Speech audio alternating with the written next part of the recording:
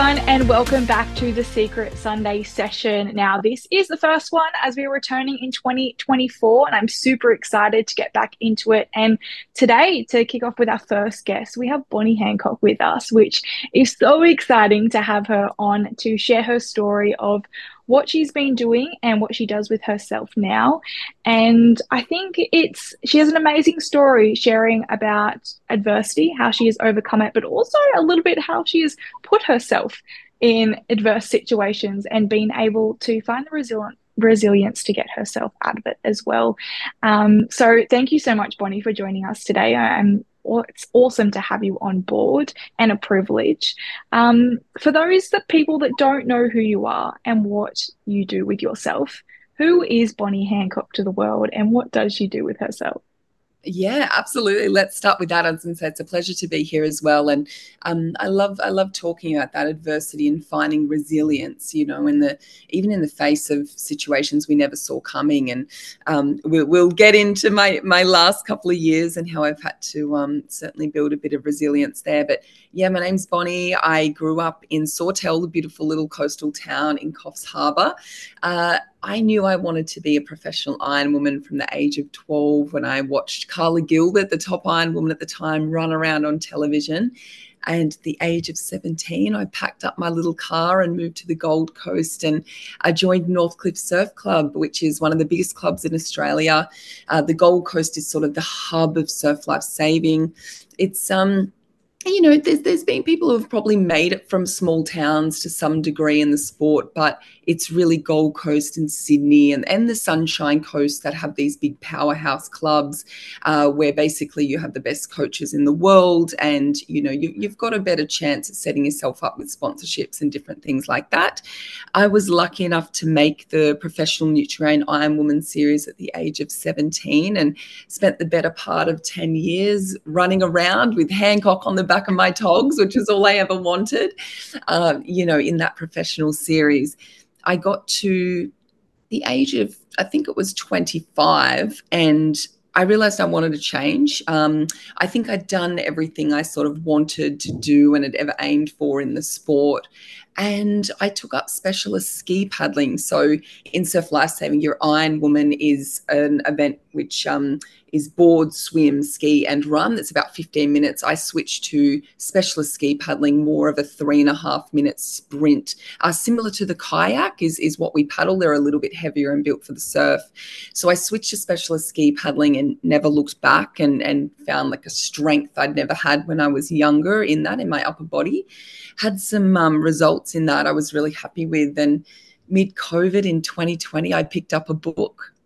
It was a sort of a fateful day. The libraries had just opened, and I picked up 3 books that day, and one of them was a book called Fearless, and it was about Freya Hofmeister, the German woman who paddled around Australia in 2009, and she actually broke the world record the men had set prior in paddling around Australia, and she did it in 10.5 months. And I'll never forget the feeling of being about a chapter into that book, and I was reading about crocodiles stalking her and sharks, and I still just had this feeling almost like it felt like a bit of a calling, like it was something I not only wanted to do but sort of had to do. And in December 2021, I set out from the Gold Coast and I paddled my ski around Australia and managed to become the fastest ever to do so. So got a Guinness World Record while I was doing it. That is phenomenal. I mean, what an amazing accomplishment. And even to get into that mindset that, once you were set and once you decided that that was what you were going to do, it was almost like there was nothing stopping you until you had reached that mark. And I think that resilience and that strength is phenomenal. So congratulations on that, because a lot of people don't hold on to that.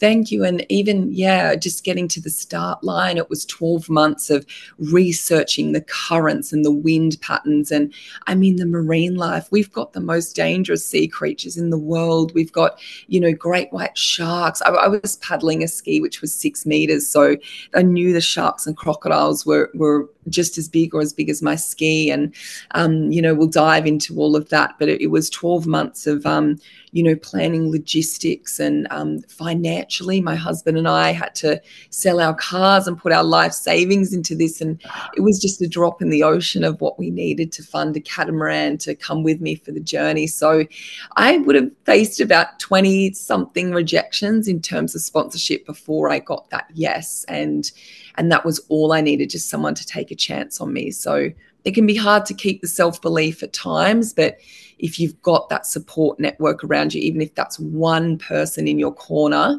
that's all you need. Mm, that's phenomenal. And I mean, as I said, we will talk about that and that journey of you getting there. I mean, but let's go back to those, when you were a little girl, when you were 12, and you decided that you wanted to compete in one of the Ironmans. What drove you to want to perform at such an elite level? Yeah, it's a really good question. And it's a question I'm often asked. And I sort of think back, and I think from a young age, I was physically quite small when I was younger. I've got three sisters, and I was always super competitive, but I think I had to work so hard to have a win. So, at school, I was the smallest in my grade for so long. And it took me until grade 12 to win Best Sportswoman of the Year because I had to go against my sisters and the other amazing athletes. And I think that work ethic was there from such a young age, in that I was never a naturally gifted athlete. You can probably see it in the Australian Open at the moment with the tennis players, that you've got, your Alex de Minaur, who has to sort of work hard for everything he gets. And you've got your big, 6'5" sort of natural athletes. And I was never one of them. So I think I was always prepared to do the work to get there. And I think it was the competitiveness that drove me, and almost a stubbornness as well. I think I would refuse to be outworked at training. I would always be the first in the water and the last to leave. And that sort of has stayed with me my whole life. I think almost that naivety and optimism got me to the start line of this paddle, and the stubbornness to quit, the refusal to quit is what got me to the finish line. I think there's a saying, you need to be stupid enough to start and stubborn enough to finish. And I feel that Yeah. sums me up. And sure enough, it sort of has served me well in a few different areas, just that willingness to do whatever it takes to get it done. Mm. And I mean, it would have been so much pressure, not only on your body physically, but mentally. How did you get through those moments when, at such a young age, at such a young age as well, when you're developing, when you've got peer pressure going on, when your friends are probably going out doing different stuff, and then, come 17, 18, you start to then come to the drinking age. And being an athlete, that's not always something that you want to prioritize because you want to be fit for competition. How did you get rid of all the noise and know to really focus on yourself and your goals and your purpose? That's right. And that you're absolutely right. You start getting to the age of even, 15, 16, and you really have to start making those choices.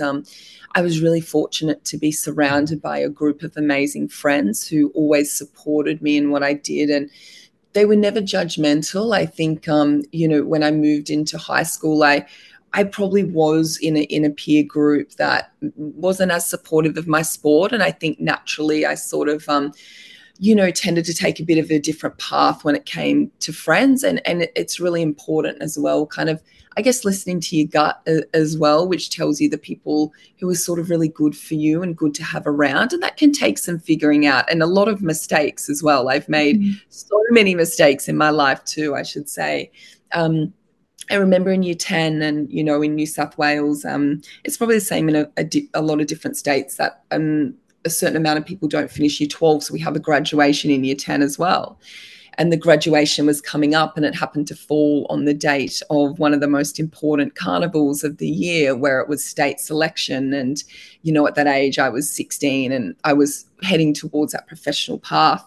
And I had a choice to make. I could either put the heels on and go to the graduation, or put the goggles on and stand on a line on the beach. And as I put those goggles on, I never regretted it. And I just always had that sort of drive to achieve my goals. And I knew the sacrifices required. I think I was an avid reader, and I would read about not only athletes achieving things, but what it took to get there. And I think understanding that road from A to B to actually, maybe it's 0.1% that makes it as a professional athlete amongst the thousands of kids that are trying. So as well, I think I always, as I said, had to work so hard that I knew I had to make the sacrifices if I was going to get there. As opposed to, I think you have a lot of children who come through who are very naturally gifted and maybe sort of win quite easily. And then once they, the field sort of catches up a little bit, it can be hard. And as a coach now, I try to navigate kids through that stage as well who might be physically gifted. So yeah, being a bit of the underdog and having to do it the hard way, I think served me well. Mm. And I mean, that is such a strong mindset to have at such a young age. I think a lot of kids and adolescents don't have that motivation. How did you navigate that? And did you ever get to a point where it was just all a bit too much and the pressure just got to you?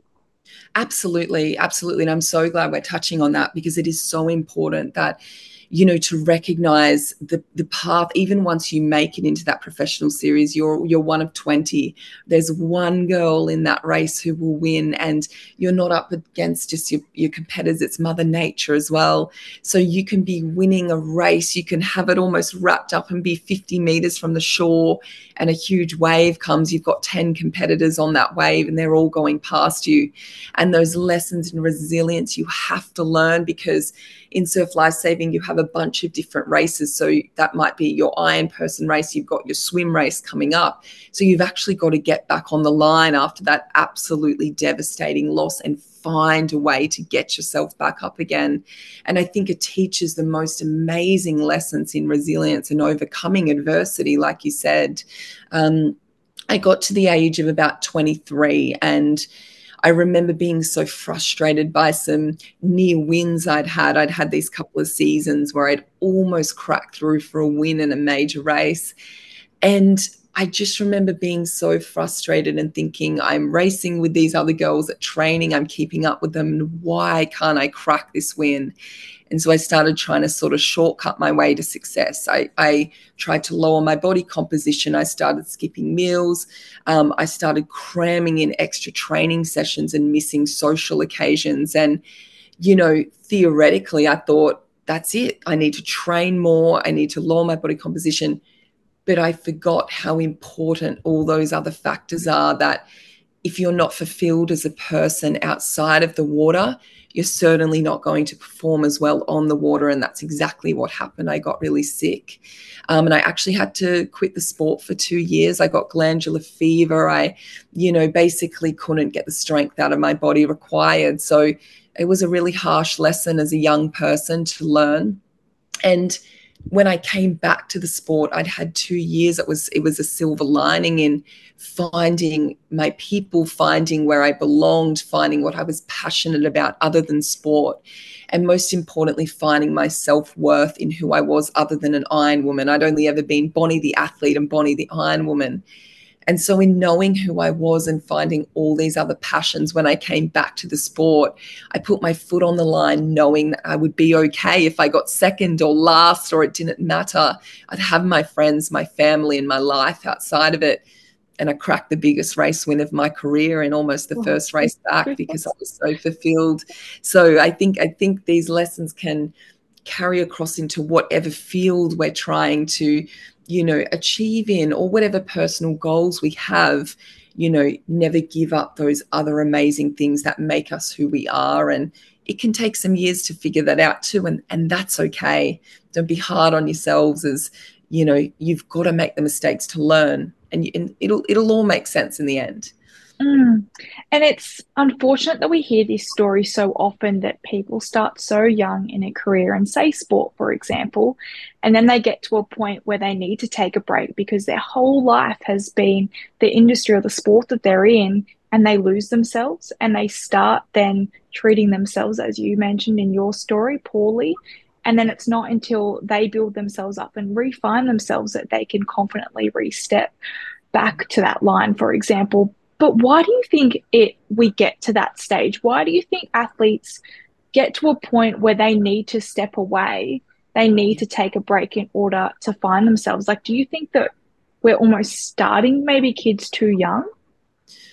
I think, to be honest, there's more education now around it all. I think when I was the couple of generations prior, we didn't have the education, or maybe we sort of maybe had the instinct that we weren't providing, kids with all of the support they needed, but maybe the statistics weren't there, and we didn't know as much. And I think now you very much see that emphasis on enjoyment as much as achievement. The importance of support systems, and kids not specializing too young. And certainly I did a whole bunch of different sports, and a lot of it was pressure I inflicted on myself too, that perceived pressure, that sometimes isn't there. And you just have some kids that are a lot harder on themselves than others. I see it in coaching, but I think now we know more. We've seen the stories of the athletes who have moved away from the sport and come back. Eventually, hopefully, some are lost to the sport.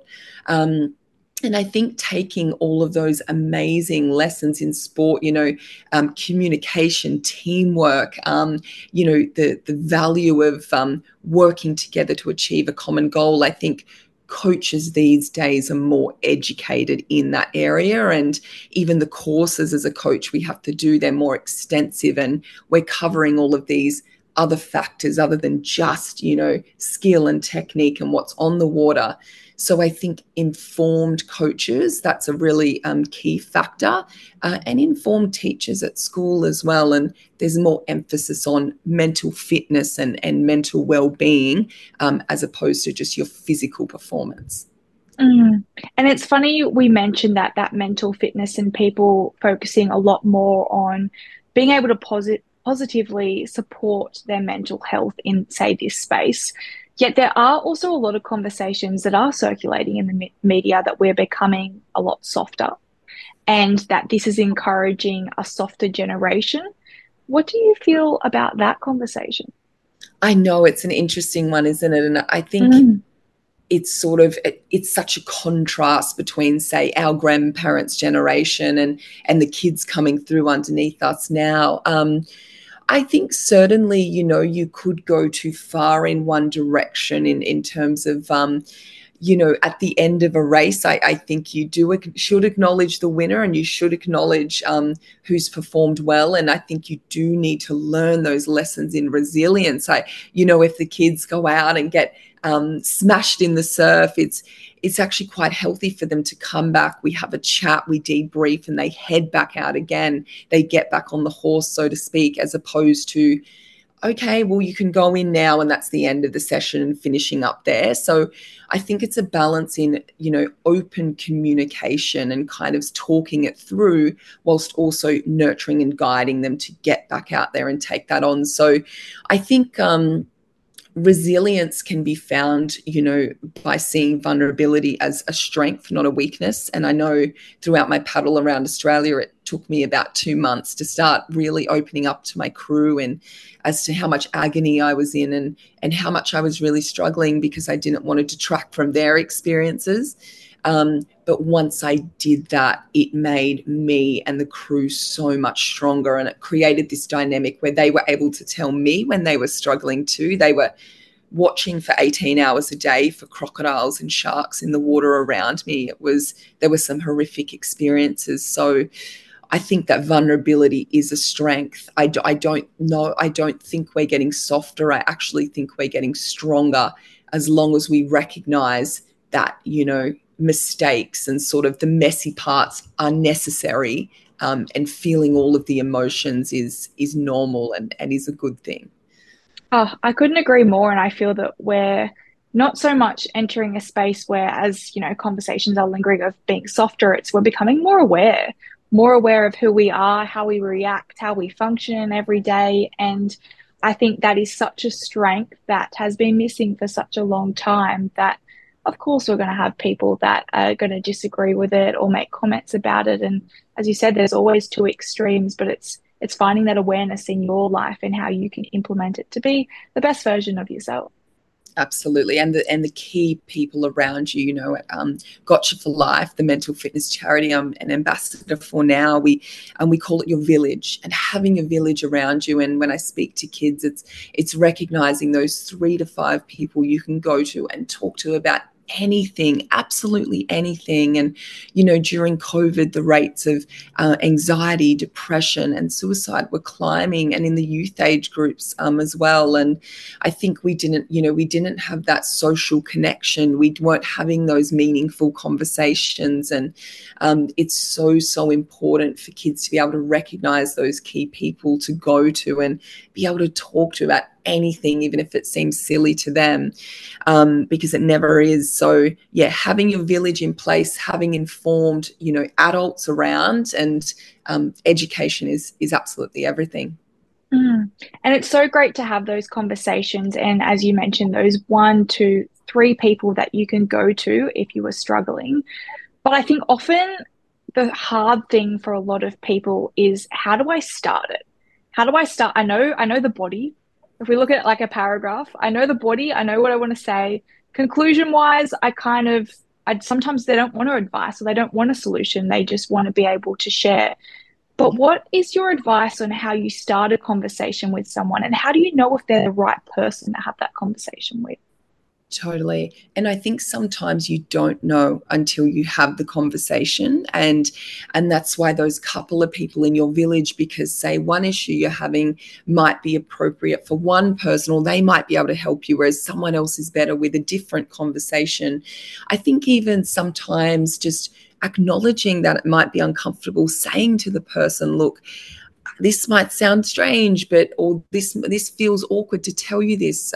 Sometimes it doesn't have to be a conversation. It can be a voice memo or writing a letter. If you feel more comfortable with that method or means of communication. Sometimes it's external. Going to a chaplain or a teacher or someone outside of your peer group. That might feel a little better. A family friend or a relative. It doesn't always have to be in that immediate close friends and family circle. Sometimes it is. So, I think sometimes just acknowledging we're human and saying, this feels awkward to talk to you. Can I talk to you about this? And absolutely, the vast majority of the time, the person will provide an ear to listen. They will either have advice or know where to refer you to. And an activity we do in Gotcha for Life is actually practicing 2 minutes where someone talks to the other person about a highlight and a low light recently, and the other person has to listen for 2 minutes without saying anything, because it's so rare in society. We would just have someone's ear for 2 minutes without us trying to interrupt, to fill the gaps. And it forces the students to go deeper into what they want to say, because they've got to fill that 2 minutes. And other times of silence can sometimes be a really powerful thing. Really think about what you want to say, and you'll know if it's the right person through the conversation. If it's not, there's someone else in your village who can help out of that. As you said, 1, 2, 3, 5 people, there is someone. So if it's immediate friendship circle, if it's that one step further apart, or there's plenty of helplines as well. So there is always someone you can talk to, no matter whatever it is and however silly or awkward it might seem at the time. And I think it's really important that you don't wait. You don't wait to a point when it's right for someone else, or you don't wait to a point where it's at its worst. It's if you need to get something off your chest, or you feel something lingering, or even I like to explain it sometimes, just energy that just doesn't feel right, or there's something that just hasn't happened that's great in your day. Make sure that you find a way to release that and to get it out, because we do know that that then builds. That's absolutely right. And I think finding that release, if that's a walk, for me, the beach is my happy place. I absolutely love diving into the ocean, and it's almost like a cleansing for me, when I do that. And that can help me gather my thoughts and, even sort of be able to summarize. Like you said, sometimes it can be unclear what you want to say. It allows me to kind of think through the key message I want to get across in that conversation. For a lot of kids, sometimes if our emotions are getting the better of us, we're feeling frustrated and angry, it's finding that really healthy release. And that can be time on your own, that can be time with others. Certainly immersion in nature has been found to be a really powerful thing, whether that's at the beach, whether that's, heading out to the hinterland. We have some beautiful hinterland here on the Gold Coast, whether that's just going for a walk, getting outside, and often gives you a bit of context around, what you're sort of thinking, and can create that, like you're saying, that conclusion that we've been struggling to develop. Mm. Which leads me to something very interesting that's on my mind because, as you mentioned, you have done amazing accomplishment in obviously skiing around Australia. And I would imagine that that would, whilst you do have a crew with you, would be quite lonely, quite all in your head. Every day you're seeing, well, I would imagine seeing a straight body of water, and you have to keep yourself together. How do you overcome that? How do you keep yourself strong and keep yourself set on the end goal in a time when it's easy to give up? And I think in most things in life, the easy option is to just give up and to stop trying. Yeah. How did you keep pushing and keep going when everything was almost against you? Absolutely. And that's, one of the most common questions is, did you want to quit? And from a weekend, I wanted to quit every single day, really, for the first 2 months. I was paddling over 100 kilometers a day from one weekend every day back to back. So I was sprawled on the back deck of the catamaran, unable to talk, unable to move. I had bulging discs in my back from 2 months in. Sometimes I was, in so much agony, I could only think of the next kilometer and have to string together kilometer after kilometer until I was finishing that 100 kilometers. But I had to stay on that pace to get the record. I wanted to quit from a weekend at a place called Southwest Rocks off of there in New South Wales. And I remember telling myself, just get to a month. You've done 12 months of planning. You've given up everything to get to this start line. Do a month and reassess and see how you're going. You don't even need to look at the whole of Australia. Early on, I was breaking it down on the map, and I thought, this is the worst thing I can do. And sure enough, I got to a month. And when I got to a month, my body was starting to slowly condition. And I remember saying to myself, you can't possibly let your past month self down and stop here. Do one more month.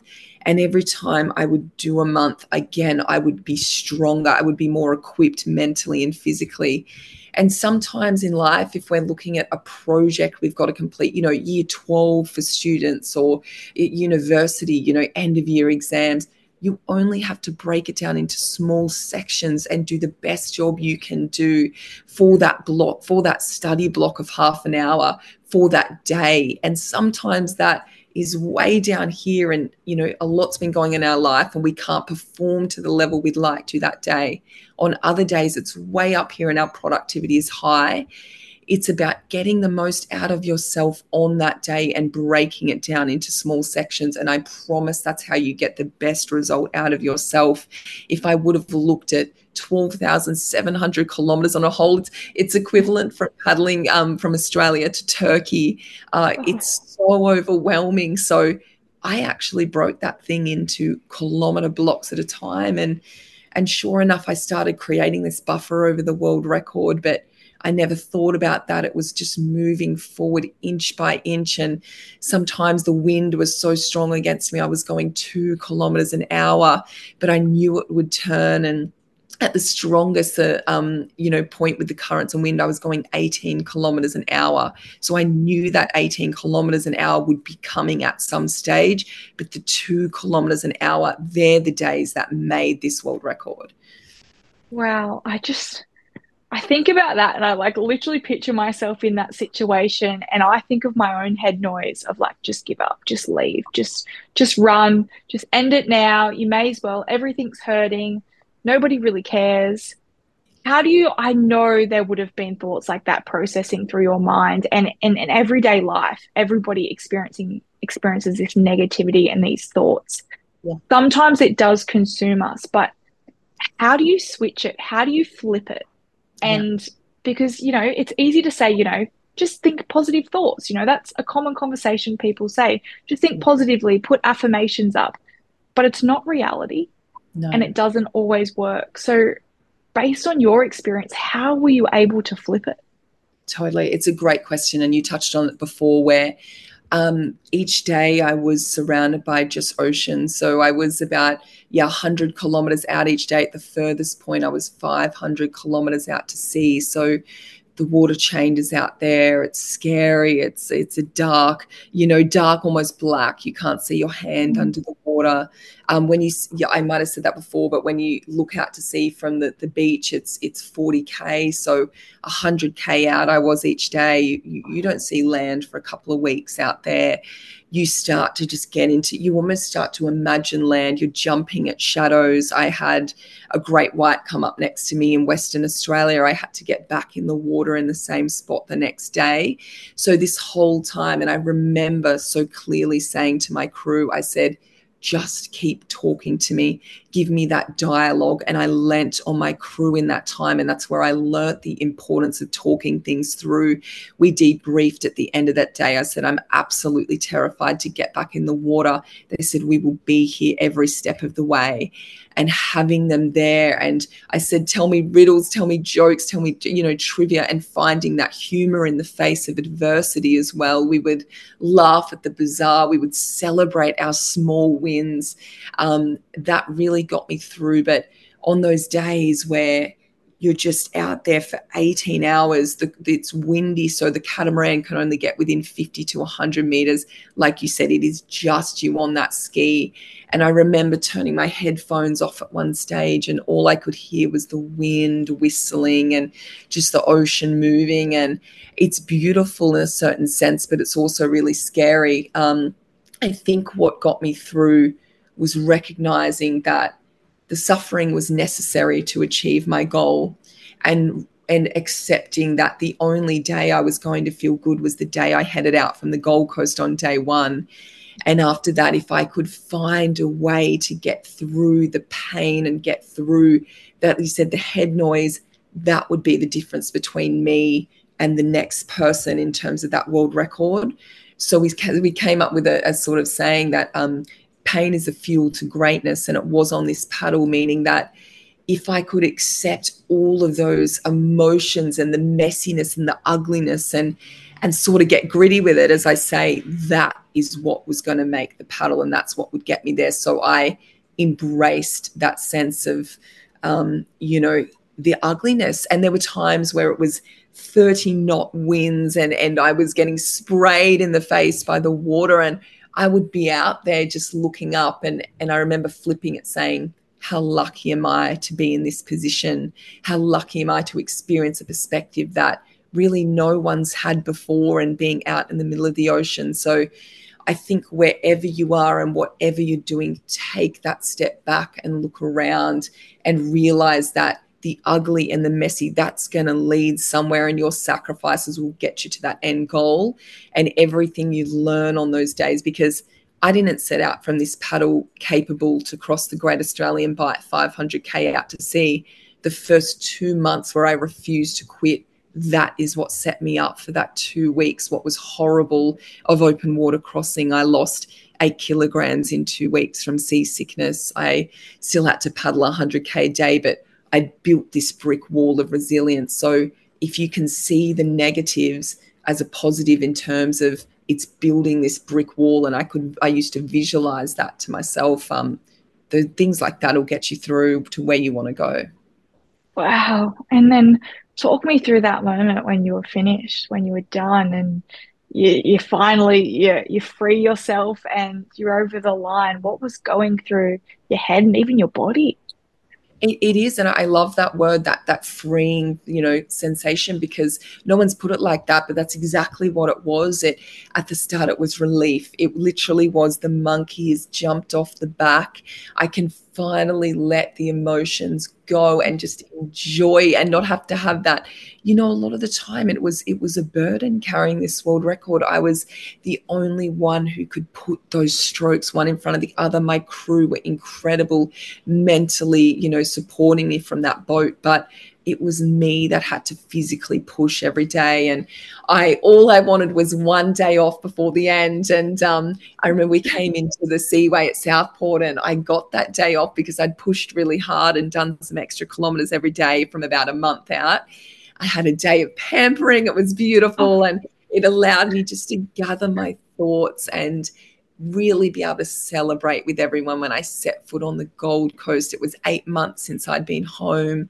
I remember sinking my feet into the sand. I still couldn't walk that well because I'd been in my skis so much. I was still not quite adapted to pace back of life of land on land. It's really fast and it's noisy. And I remember I would come into land every couple of weeks and kind of trip over things. So I was still adapting back, but I just remember those first few hugs I got, and it was like the feeling of relief and then absolute ecstasy knowing that we'd done it. And I always say we, including my crew, because they were there for me. So as much as it was amazing to break a world record, it was the team and looking around and seeing their faces that really made it.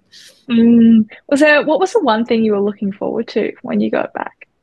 Oh, I love that question because it's so easy. So I the whole time was craving just sitting at my local cafe, eating some cakes on toast and reading the paper in a still environment, because on the boat was like being on a roller coaster at times. There were things flying everywhere. My stomach was unsettled.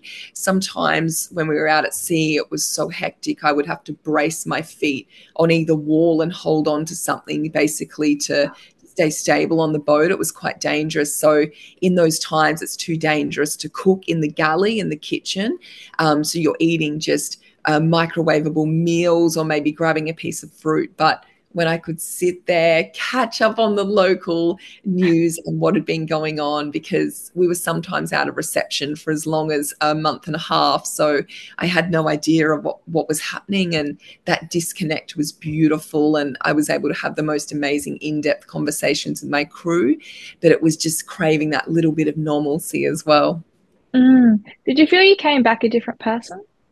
Absolutely, absolutely. And I remember standing in front of the mirror before I went and looking at my reflection and thinking, I'm not going to be the same person. I thought you cannot come back the same person after 8 months at sea. If I get this done and I'm able to get around, this is going to change me. And it changed me in the best possible way. I was out there at those times in the middle of the ocean, and you discover this sense of spirituality and a sense that had been lost throughout, I guess, all my years of racing in the ocean, and seeing the ocean as a place to, go fast and go hard and beat my competitors. And I was able to just be there and absolutely look around and enjoy the mother nature and the elements and the beauty of nature in a way that I hadn't since I was little. And with that comes a sense of creativity and curiosity. And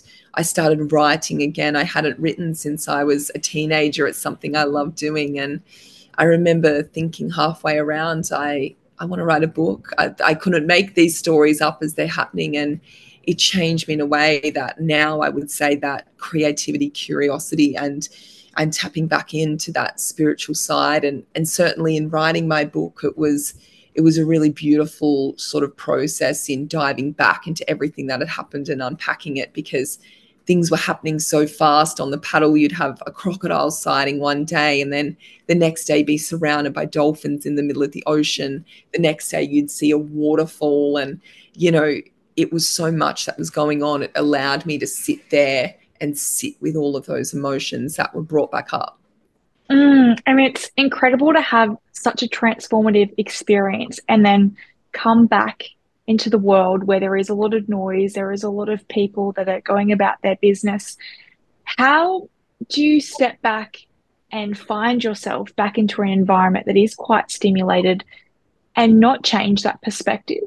Yeah. and try and find yourself again?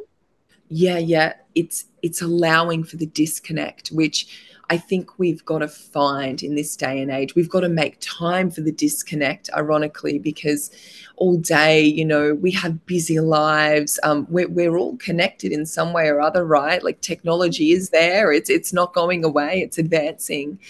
And I think just finding that time in your day to switch off completely, head out. For me, it's heading out into nature and enjoying. And it allows me to get clarity in my thoughts. And it was really interesting in writing the book.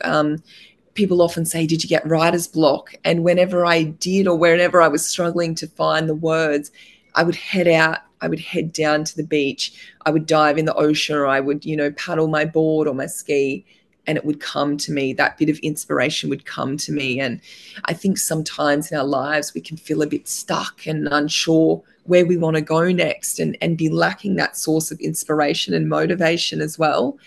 And I think disconnecting and actually allowing yourself the time and the place, the setting to think, it allows you to tap into that, intuitive feeling and that gut feeling and it kind of comes to you like, that's exactly what I want to do, or that's where I need to go next. That's who I need to talk to.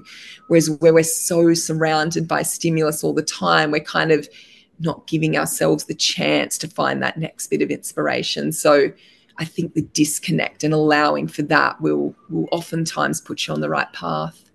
I think it's so important because, as we mentioned, there is so many opinions and so many conversations out there that influence how we think that we've become so scared of what we actually think or thinking for ourselves. We don't give ourselves that opportunity. But as you mentioned, when you go out for a walk or a swim or find time by yourself just to stop and actually, what do you want and what are you feeling?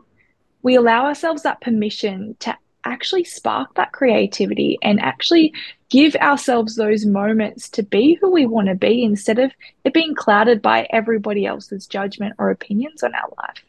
That's right. You're absolutely right, because our feeds and our news, everything we're sort of consuming is other people's opinions, right? Like it can be hard to find your own train of thought. And I think as well, adding to what you said, allowing yourself to make mistakes too, allowing yourself to take a risk and dive in and try something new.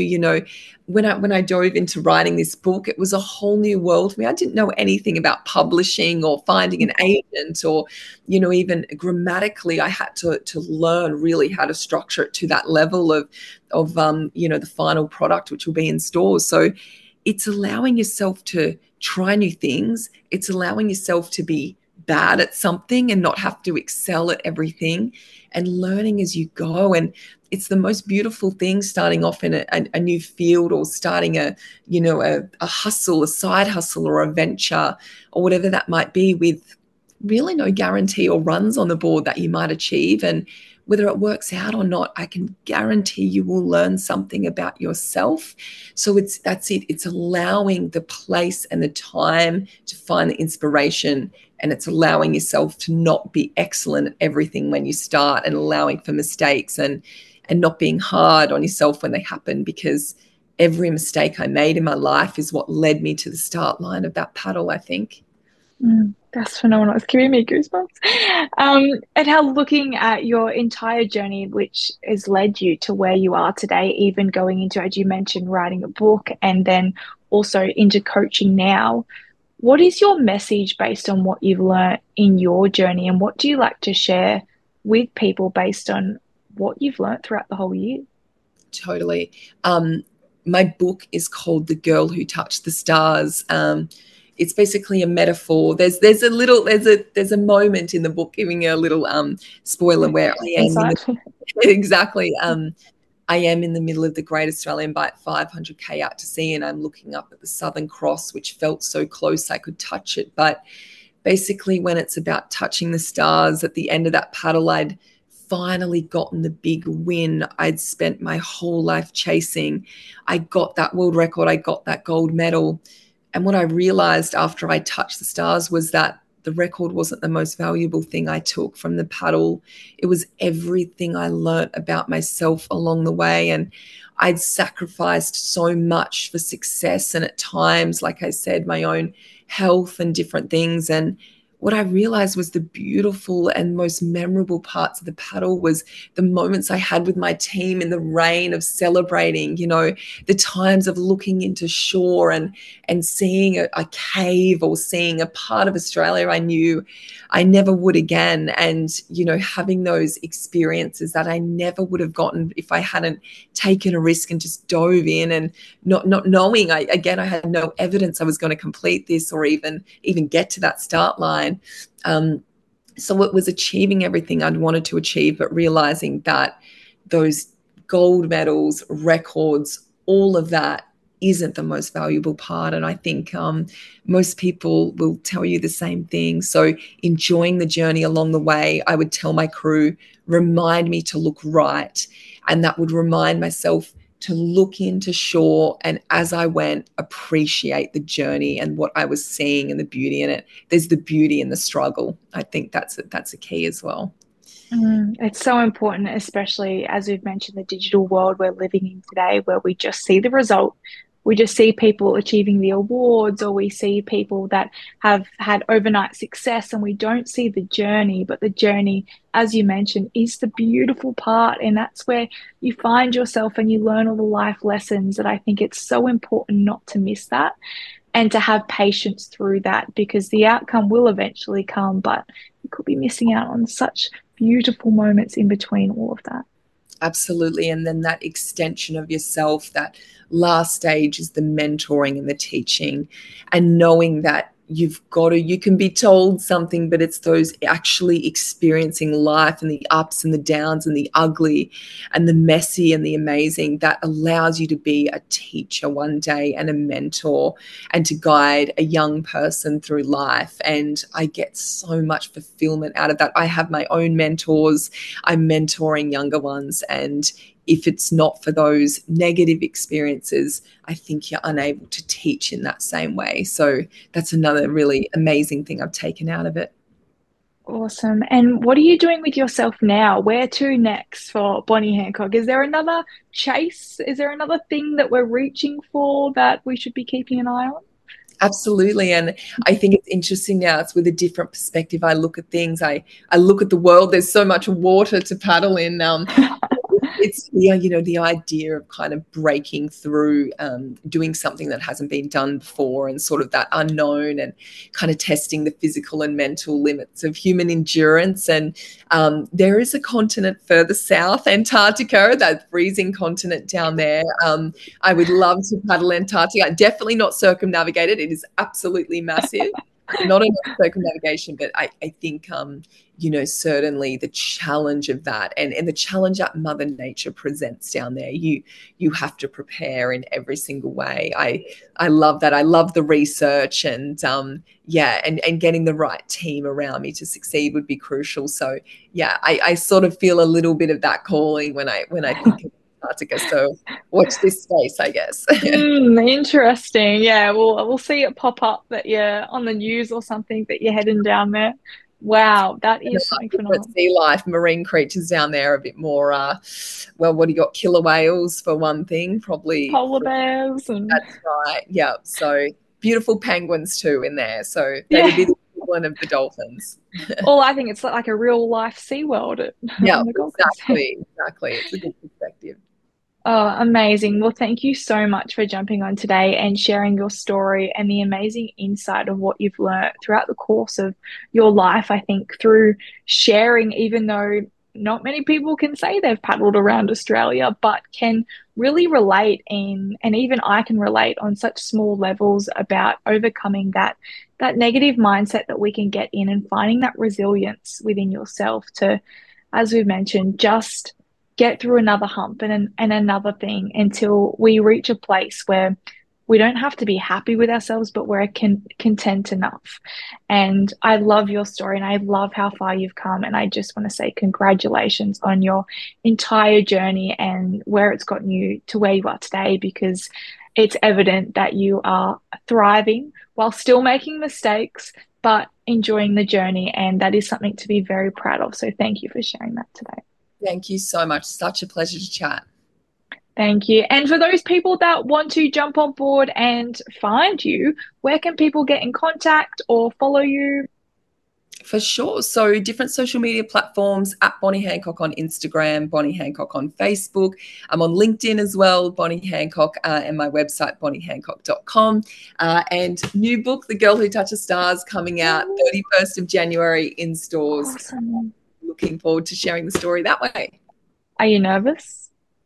Yes, a little bit. It's such an unknown quantity. Speaking about the unknown, it's it goes out on stores. So I hope what we're trying to do is sort of transcend age and gender, and I guess create those lessons that resonate, or kind of communicate the lessons that resonate beyond someone who's paddled a ski or an elite athlete. This is a book, I think, for anyone who's ever wanted to do something and had self-doubt and not been sure. And it's all about teamwork and having those right people around you to help get there, and what you can learn along the way.